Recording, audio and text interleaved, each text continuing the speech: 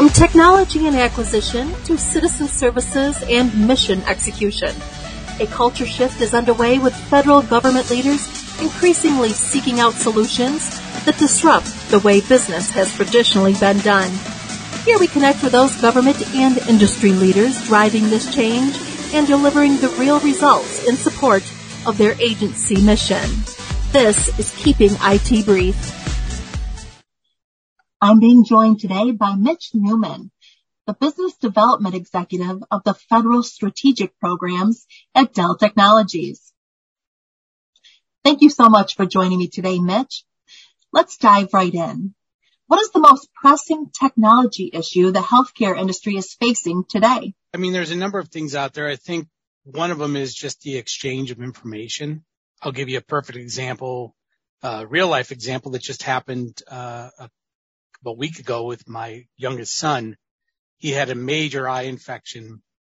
So we took him to urgent care and we got eye drops. Well, that wasn't working. It was just making it worse. So then we took him to, another doctor, to the pediatrician.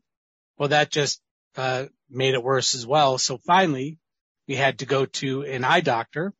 And they gave him a combination of a steroid / antibiotic, and that worked out. But the challenge there is that none of the information was able to be transferred over so that each one of the doctors or people treating him could see what was going on. I had to fill out information and insurance information. So I think the biggest challenge we're facing, and I think we're making some headway with some of the electronic health record companies out there. But just the fact that, you know, your information should be able to go with you wherever you go. We're very far behind when it comes to healthcare compared to, you know, banking or anything you put out there. I mean, you want to order something, you pay for it online, it comes, no problem. So I think the biggest problem is just getting accurate information to the people that are trying to provide care to you to see what your history is, if you're allergic to anything. So that was a real life example that just happened, you know, a week ago with my youngest son. And there's numerous examples of that. So I think the biggest challenge we're really facing is how to exchange that information so that people can see it in real time and make decisions to help provide better care. And that makes sense, but what are the implications of implementing a cloud directive for the healthcare data? Yeah, I think that with a cloud initiative, then you don't have to worry about where the data sits or how to get the data across. So there's solutions called vendor neutral archives that have been out there for a long time. And it's just a matter of how do they get implemented and how do they get utilized. So that the electronic health record companies like an Epic or like a Cerner, or Allscripts or some of the big companies out there, have the ability to do that. Generally, they're being a little more collaborative.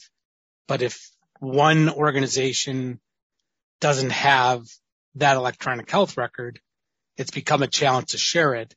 So some of them have gone to these regional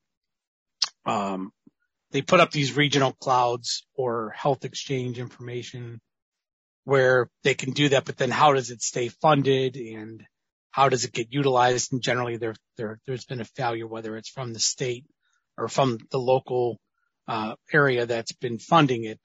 It just hasn't been sustained. So by utilizing a cloud effect, whether it's a true cloud like an Amazon or an Azure, or more likely a hybrid cloud where you can have some of the information on site and then you can have it within the cloud, is probably the best and most cost effective, because from a security perspective, there are just things that are not going to go to the cloud. They're just not comfortable with putting all that data and all that information into the cloud. But if you had the cloud technology implemented, then you could at least get a good start and have the information that you need to make some of those decisions. Okay, so now how can private companies such as Dell help manage the healthcare data across all the government agencies?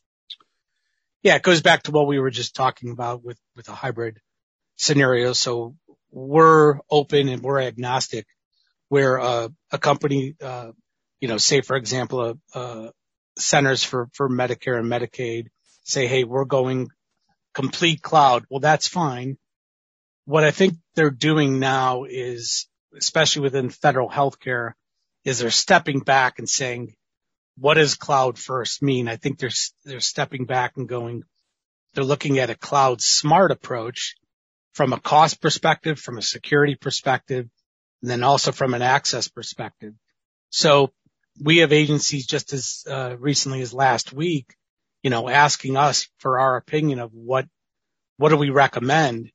And we basically tell them, that is up to you. We can support you in any way you want.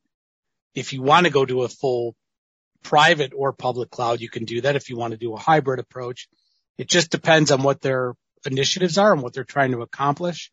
And companies like Dell have solutions, and we have over hundreds of OEM companies as well that can help provide those solutions and get them to what their mission is. Okay, that's great. Is there anything else you would like to add? I think that people just need to continue to embrace the technology that's out there, because within healthcare itself, we are just so far behind.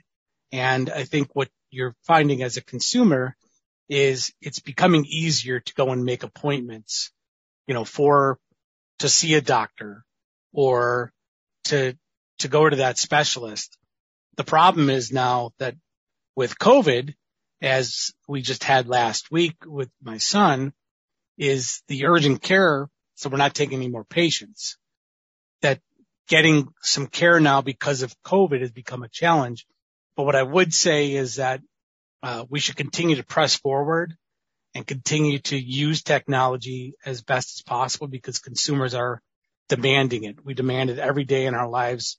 People always have their phones in their hands or always on their computers.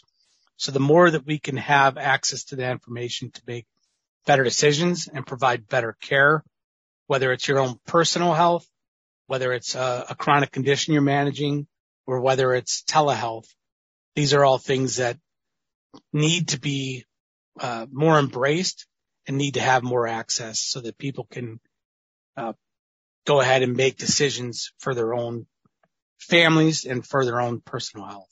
Okay, well, great. Thank you so much for joining me today, Mitch Newman. Yes, thanks very much. Appreciate you spending the time, and certainly appreciate the interview today. Thank you for listening. For more podcasts by G2 Exchange Media, please visit www.fedhealthit.com and look for the podcast section at the top of the page. Music by Jam Studio, courtesy of Shutterstock Incorporated.